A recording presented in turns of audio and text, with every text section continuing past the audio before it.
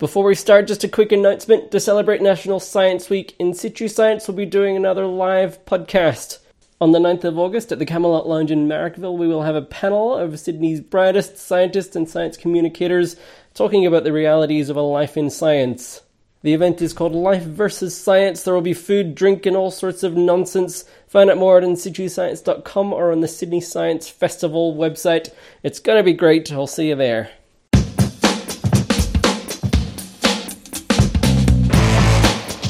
Welcome back. You're listening to In Situ Science. For each episode, we get a glimpse into the lives of scientists and their careers.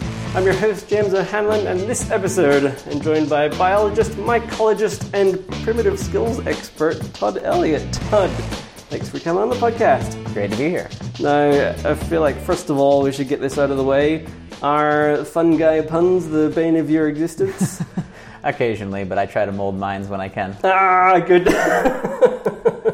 That's going to be my next question. What's the best alternative to fungi puns?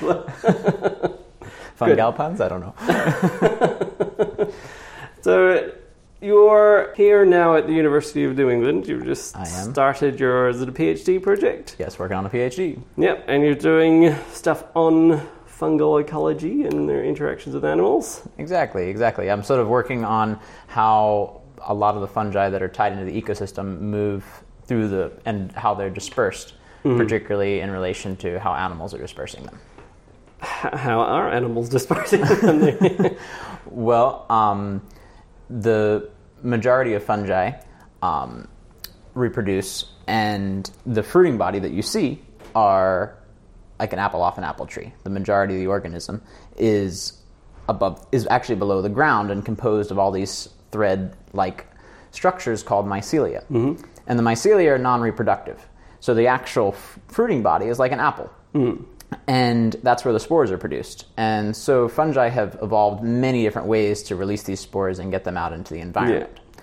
But it turns out that many of the fungi actually form what are commonly called truffles, or more formally, sequestrate fungi. And these groups of mushrooms are totally enclosed, and they often grow below the ground, where it's more protected, and they then can't disperse the spores via the air. So they depend on releasing aromas that attract animals, who then come and eat them, and then carry them off through the forest and deposit them through their scats. All right.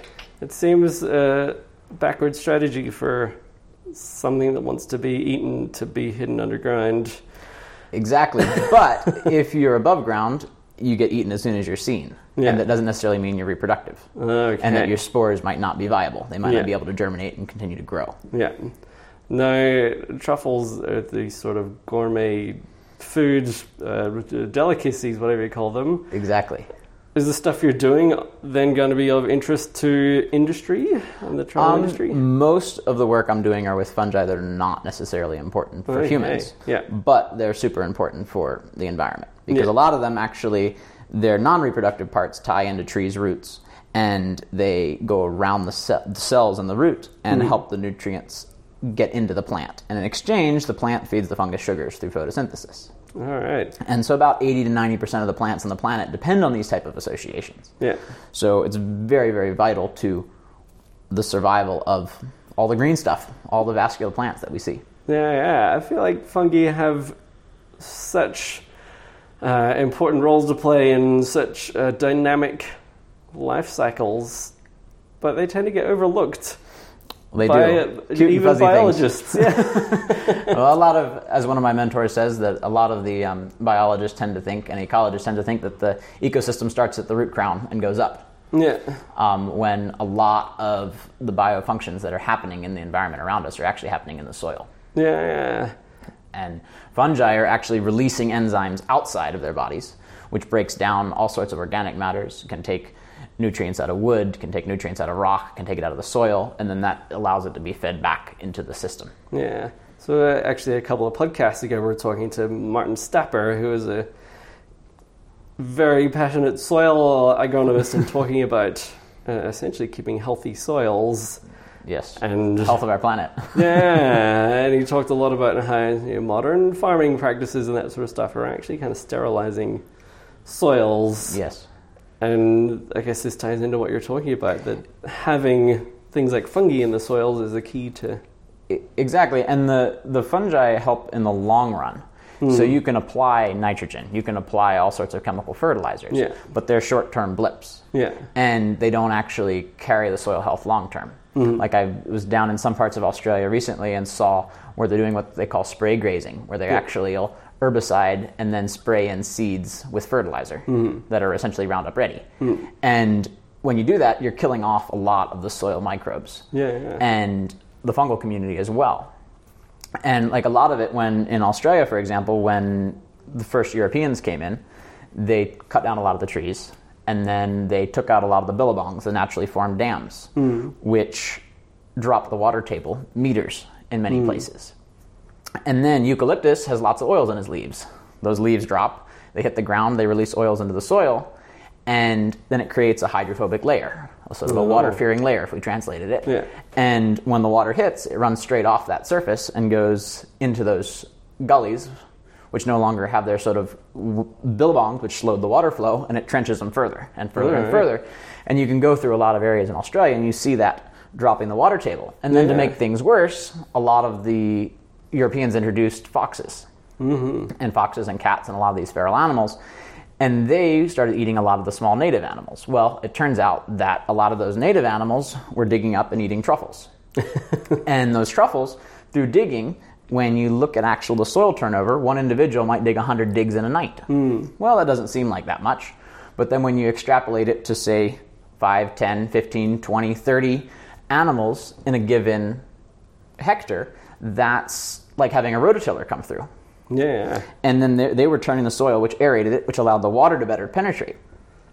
And then they were dispersing those fungi, which tied into the tree's roots. When you remove all that out of the system, it all sort of spirals out of control. Now the soils aren't getting aerated. A lot of those forest systems that were historically a lot moister than they were are not getting their nutrient cycled in. They're not getting leaf litter decomposed.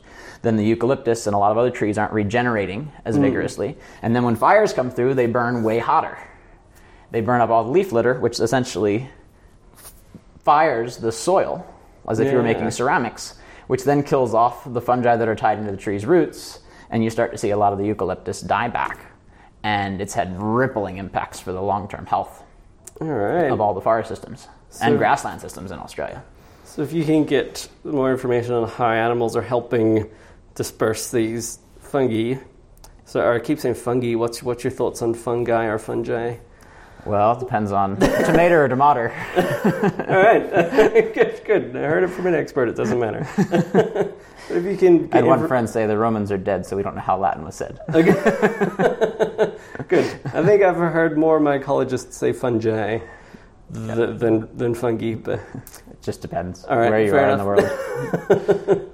I'm American, so I say it. Americans talk funny, or Americans say that Aussies talk funny. I don't know which way it is. Well, I'm somewhere around the middle of 3 different accents, so I say everything funny. But if we could get information on how these animals are dispersing these truffles or these fungi, will that help us understand their potential to sort of inoculate soils that are detrimental? Exactly. And we can look at, because some of these introduction programs into fenced areas that have animal exclosures for predators, if there's not a strong enough and healthy enough fungal community in the systems, there's not enough food, because it turns out that a lot of these mammals eat 80, 90, even % of their diet is composed of truffles. And so if they're just not there, it's hard on them. And so they're going to struggle to survive. And it's interesting because among mammalogists, most of the studies that show animals to eat fungi are based on doing microscopic examinations of scats. All right. And then some of the squirrels, they hang mushrooms out and dry them, so those are obvious, and those are reported. But there's very rarely actual visual observations of the fungi being eaten. Whereas in the bird literature, there's very little information on birds' use of fungi. All right. And what little information is there, the majority of it is based on just chance observations. Yeah. So we also don't realize what the role birds might be playing in dispersal, because they're moving much further and covering much larger areas. And so which animals are you going to be focusing on for this project? Well, I'm doing a mix of different ones. All right. So sort of the main target of my project is looking at carnivores and how they are dispersing spores further than the small mammals because they eat a bush rat or they eat whatever, and then they're carrying it much larger areas in their territories, whereas a small mammal is doing important regional dispersal, but not necessarily moving it between disjointed and disjuncted forest patches. Right, so something like a dingo. Exactly. We're going to be doing these long distance dispersal, but they're not necessarily eating the fungi primarily. They're eating the small mammals that have eaten the fungi. Exactly. So it needs that truffle to survive through two different digestive tracts. Exactly. And no one's really looked at carnivore dispersal. Okay. So it adds an interesting element for sort of the biogeography. Yeah. And then I'm hoping to tie that in with birds as well to look at, say, okay, birds that are migrating, what's their dispersal range? Because we know that there's going to be a target window when a lot of spores are deposited in the scats. But then digestive tracts are complex and spores get hung up. And so, sure, there's a peak period when there's going to be a lot of spores coming, but then a lot of them will trickle on for days after it was ingested. All right. So you're a bit of a fungal expert, really. I don't know if an expert. They just say someone that's 50 miles away from home, right? Well, speaking of back home, you just released a book. I did. Thanks to Timber Press. It's a field guide to mushrooms in the southeastern U.S., sort of focusing on all different groups, particularly ones that I find interesting, as well as a lot of the common ones that would be encountered in that region. And then deal with some of the ethnomycology, the sort of historic uses by humans, as well as medicinals and edibles and those sorts of things. Well, as that was well going as the to ecology be of it. my next question. How many people come to you asking for advice on shrooms? Depends on how you define shrooms.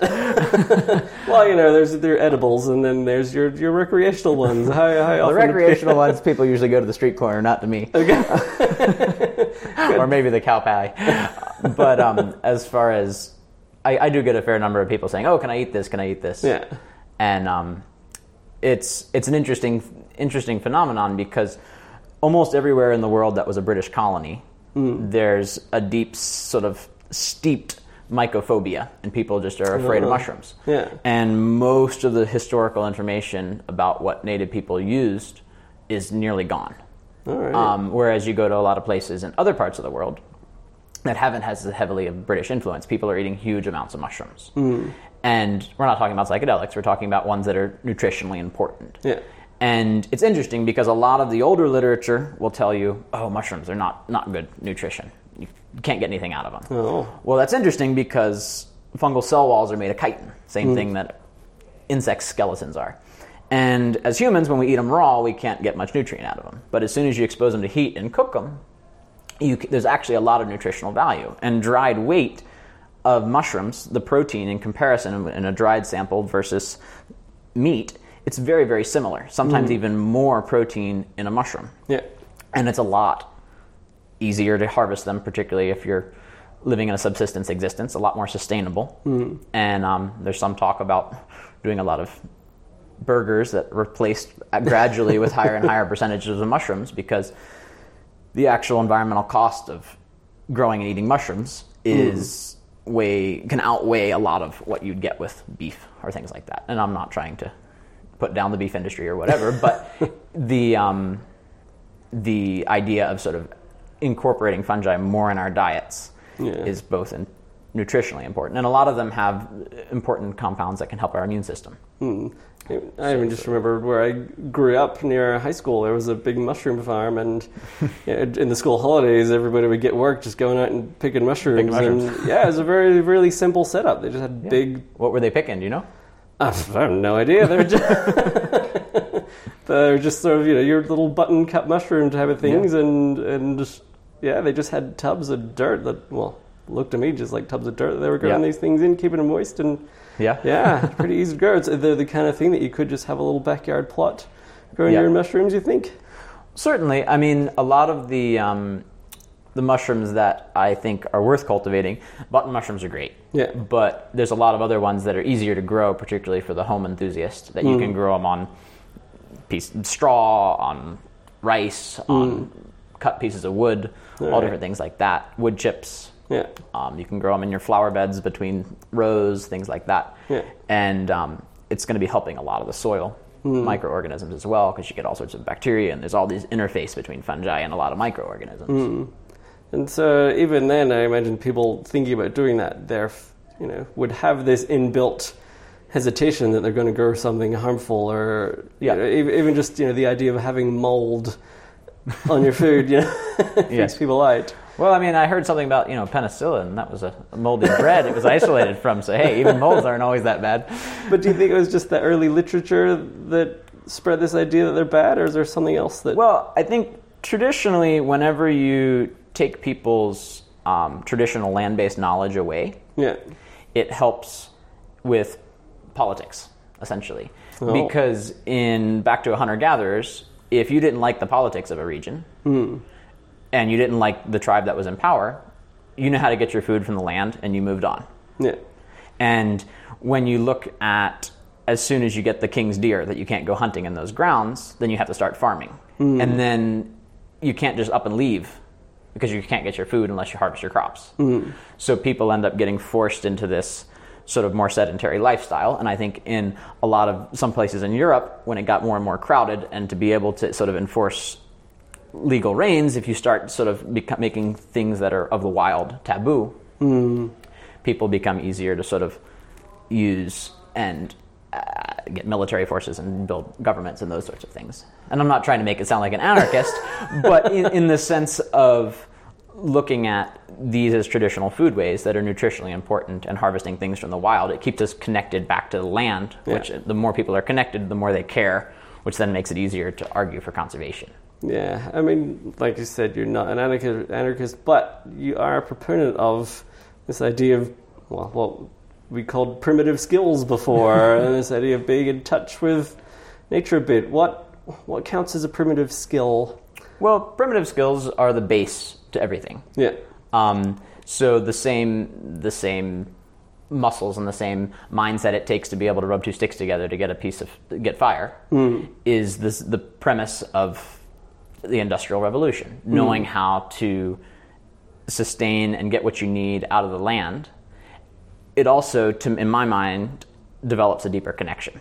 And so whether you're a biologist focused on conservation, or whether you're an urbanite trying to get tied back to the land, this is something that if you go back in any of our lineages, no matter whether you're an Inuit from the North Pole or whether you're a Tasmanian Aboriginal people, you were doing very, very similar skills in historic times. And so when you look at it, the techniques that were used among Sans Bushmen in Africa, among Australian Aborigines, among Amazonian tribes, they're all very, very, very similar. And to me, it sort of reminds us that, yes, we all have differences, but ultimately we're all one big human family. Yeah, you've spent a lot of time with people in villages and in traditional areas learning these skills. I'm very fortunate. Yeah, and so you've been able to see those similarities, and certainly.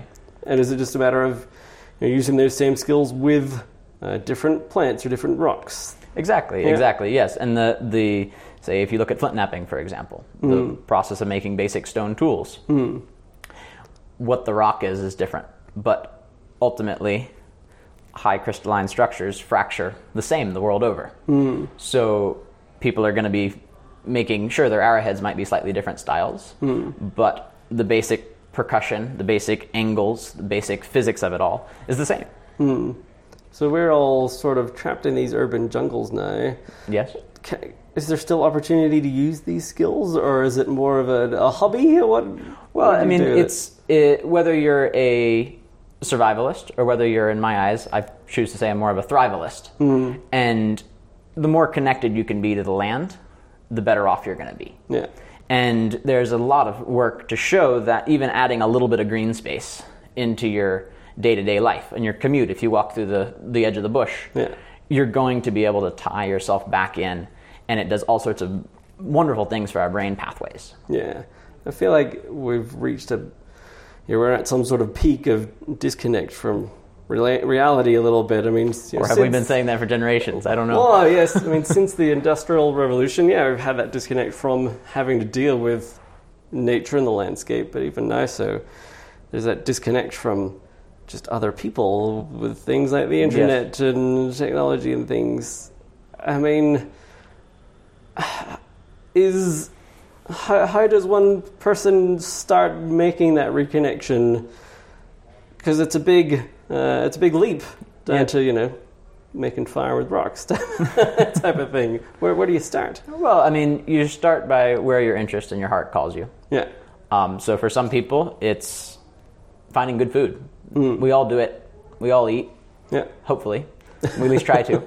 And some of us do it several times a day. And so just the basics of whether it's knowing your farmer or whether it's learning the plants that you're eating, or learning the relationship of other wild plants to the plants you're eating, because almost everything you can walk into the supermarket and purchase has wild relatives, and many of them are as good or better. We just can't package them and ship them. And so learning those connections can tie you back into your food, and for a lot of people it's going through the food. For some people it's, they need a new hobby.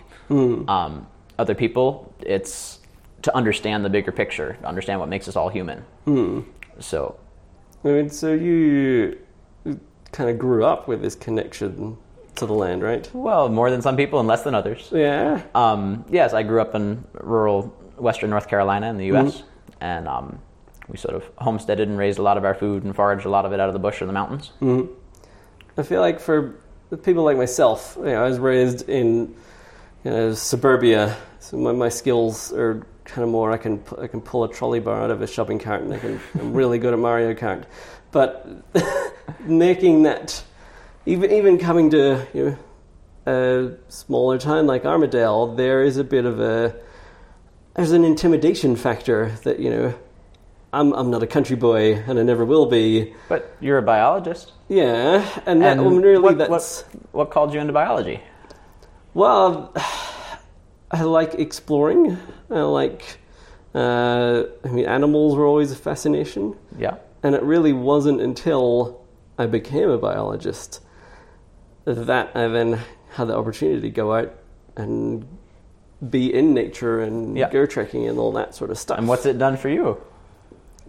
Tons of all that sort of stuff you said, given me perspective and helped me reconnect with reality a little bit. And for me, that's been my little conduit to reconnect in a little way. And if I didn't have that, I don't know if I would have. It might have just been easier just to stay in my little bubble. Yeah. Well, what would you say to people that are trapped like that? It's too hard, or I'm not good enough. Well, humans are pretty wild in themselves. Yeah. You can find a lot of understanding of the natural instincts just through watching each other. But wherever you are, whether it's in a prison cell, you're going to get that has an open top, you're going to be able to see out in the prison yard birds flying over. Yeah. And there's a perfect example of behavior. And you realize that whether you look at the cells in our body, they're complex organisms that go from these endosymbiotic organs that have bacterial DNA in our mitochondria on up to looking at the whole forest system. And I think one of the most interesting things to look at is the natural areas that interface with humans. And there's something I like to call synanthropic species. So plants, animals, insects, you name it, bacteria that are evolved to work on that sort of edge zone between interfaces. And when you look at it, I remember when I was growing up, a lot of people would eat this plant called pokeweed or poke salad. And poke salad is what I'd consider a very classic synanthropic species. And it's in the genus Phyllanthus. Sorry, not Phyllanthus, Phytolacca. And Phytolacca is sort of a cosmopolitan genus. It's in most places, it's not quite everywhere. But it, where I'm from, you go along the edge of an old fallow field or an edge of an old homestead, and right there in the light gap, you'll see it growing. Okay. And the native folks, as well as a lot of folks of my generation, would go out and just break the tops out of these when they were young in the spring. And you cook it, and you boil it in several waters, and you pour the water off. And after this goes on, you pour it off a few different times. The plant goes from something that's toxic to something that's very nutritious and healthy. All right. And so I was like, okay, well, here's a plant that I've grown up around. And then I was been dropped off on a bush landing, old abandoned diamond mining strip in the northern Amazon, and dropped off there and was met by this team of Patamona native folks. And we went off way out into the bush, and we were in virgin forests, hardly any human contact. And we came out at one point because our rations were getting a little low, and we thought we'd stop in at this native village that was a few kilometers away.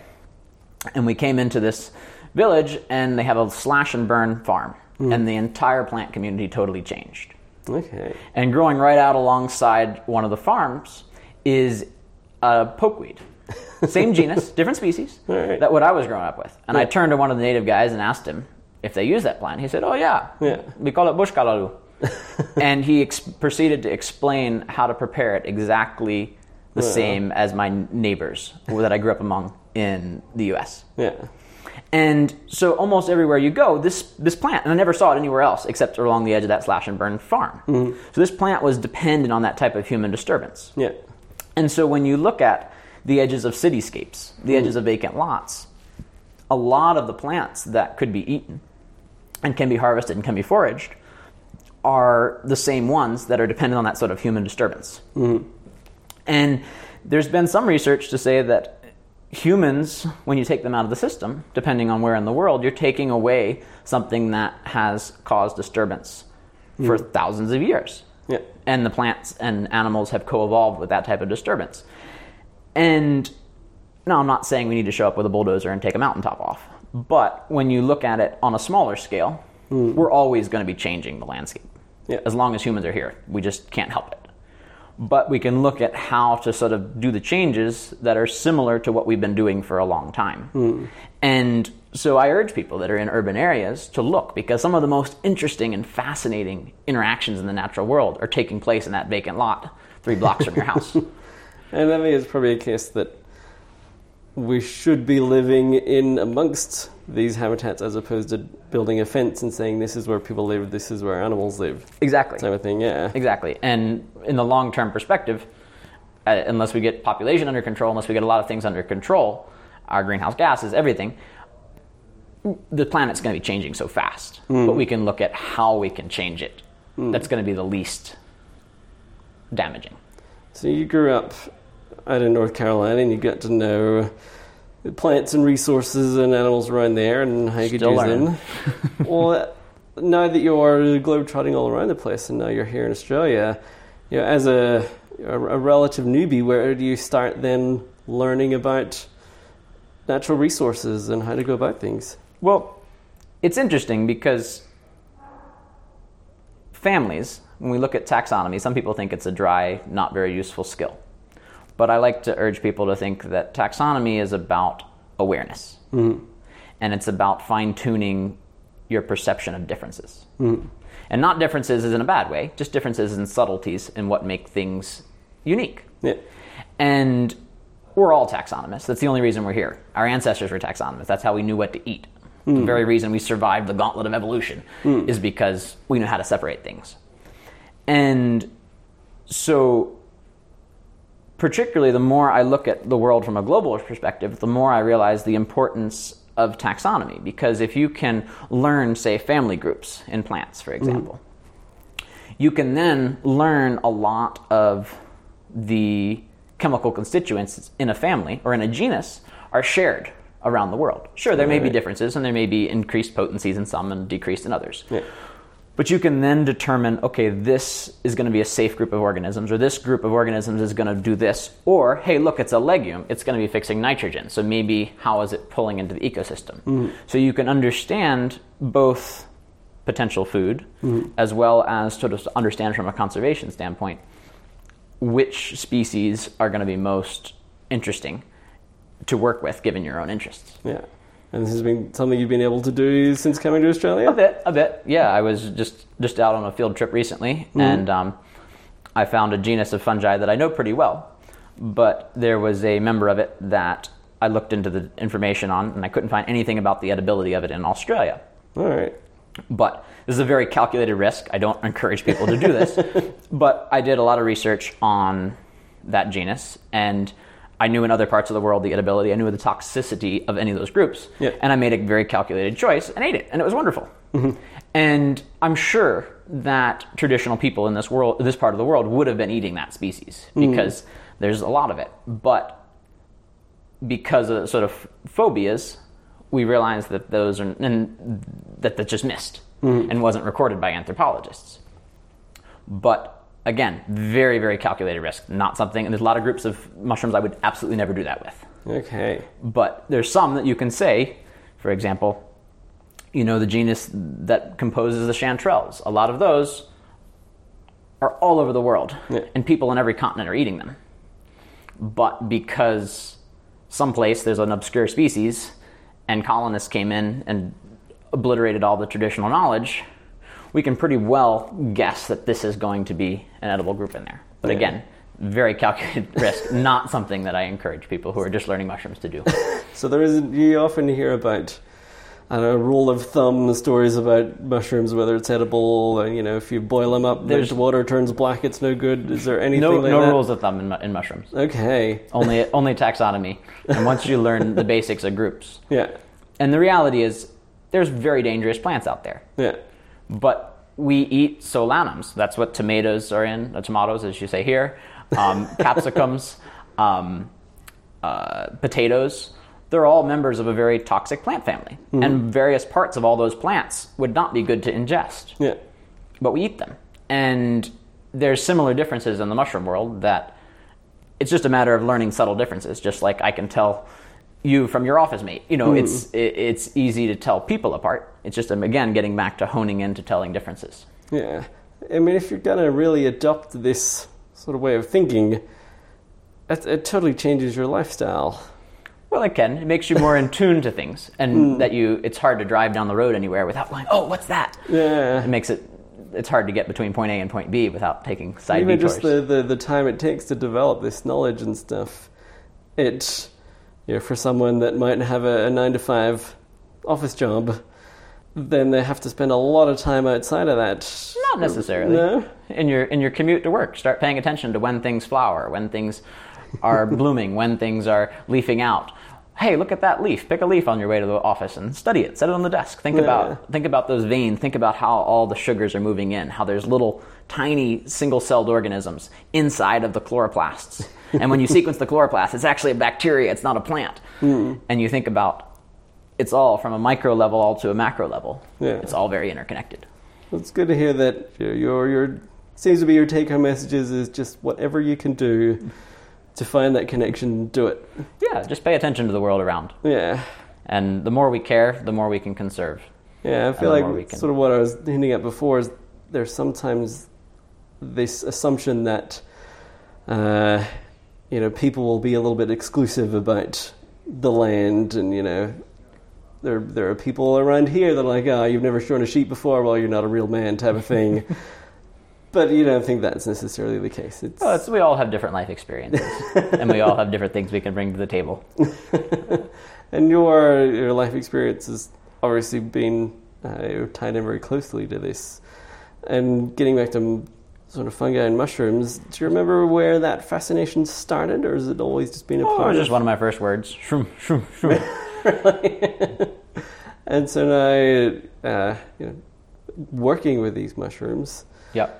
How do you, as a science communicator and as an educator, approach sharing the wonders of them? I mean, once you get into them, it's incredible. Is there like a gateway sort of drug to getting people enthusiastic about fungus? Well, it all depends on your audience. If you're dealing with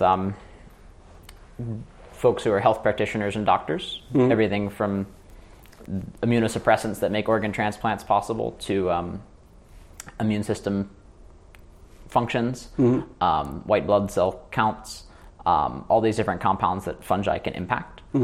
So from a health standpoint, if you're approaching it from a sort of ecosystem standpoint, you can think just to start out with that 80 to 90% of the plants on the planet are depending on the below ground system. When you think about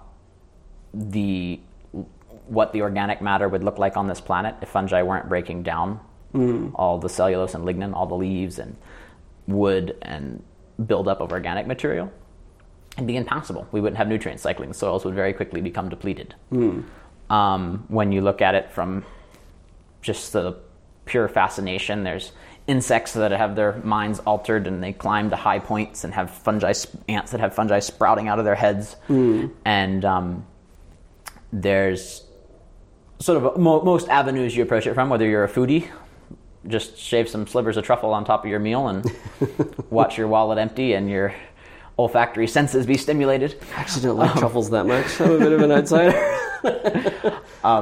So yeah, I mean, it's just like any group of organisms. It's incredibly diverse. And we also realize that we know, maybe 15% of the fungi in the world. Incredible diversity that we just can't even comprehend. Yeah. I'm surprised at the lack of fungus in pop culture, if that makes sense. So I've been doing lots of science events and sort of even just writing science-themed trivia, and whenever you do an animals or a plants-themed thing, there's tons of ways to tie it back into pop culture. Animals is obvious. There's always cartoon animals, but there's even plants that they've made into human-like characters and use them as inspiration for science fiction and all that stuff. I don't think fungus has been represented as well as it could have been. Yeah. Yeah, there's Super Mario mushrooms, and there's the Last of Us video game where the zombie apocalypse is brought on by a human cordyceps. There you go. But I think there's a big open space there to bring this sort of stuff into pop culture. Yeah, well, I mean, it just depends on the culture, too, that you're operating within. I mean, if you look at Russia, Putin on his vacations was out picking mushrooms to cook up. It just depends. Eastern European, a lot of European culture, a lot of countries have mushrooms on their stamps. It's in a lot of cultures, but a lot of places that are heavily British influenced, there's just almost nothing. We're in a mushroom depauperate world here in the West. A lot of Asian cultures have incredible amounts of fungi in their diets as well as in their culture. Well, yeah, we were even just doing work out in Southeast Asia. Cordyceps is a massive deal there. You can buy it at every corner store. It's meant to restore your vigor and all sorts of wonderful stuff. Yes, I mean, if you go into sort of a small corner store even in a big city in the Western world, and go to the Asian food section, you'll see more fungal diversity than you'd see in the average sort of health food store in a British influenced place. All right, well, let's start coming up with a plan to I don't know, promote fungi throughout the colonies. Well, if people are in one of these... The Commonwealth Fungal Games. That'd be great. If people are in one of these colonies, that being the US, and they want to learn about mushrooms of the Southeast, they can check out your book. Yes, they can. And that's available online somewhere, I guess? Yep, Mushrooms of the Southeast. All right, just Google Todd that Elliott. and try that. And if you want to know more about your work and we didn't even talk about your performing or anything like that. But if you want to check out your work, you have a website. Look at my website, toddelliott.weebly.com. And you're on Instagram. I'm on Instagram. And what's that under? Todd F. Elliott. Two D's, two L's. And two T's. Two T's. And an F in the middle. All right. Good. And Twitter at Todd F. Elliott 1, right? That's correct. All right. Well, thanks so much. Thanks for having me. Thanks for being my first ever mycologist on the podcast. Well, there you go. I'll try to be a fun guy when I can. All right. We'll have you back on and work on more of these puns. All right. Thanks again. All right. Thanks again. And thank you guys for listening. Check out the site at insituscience.com. We're at InSituScience on social media. Make sure to subscribe, drop us a review, and we'll see you next time.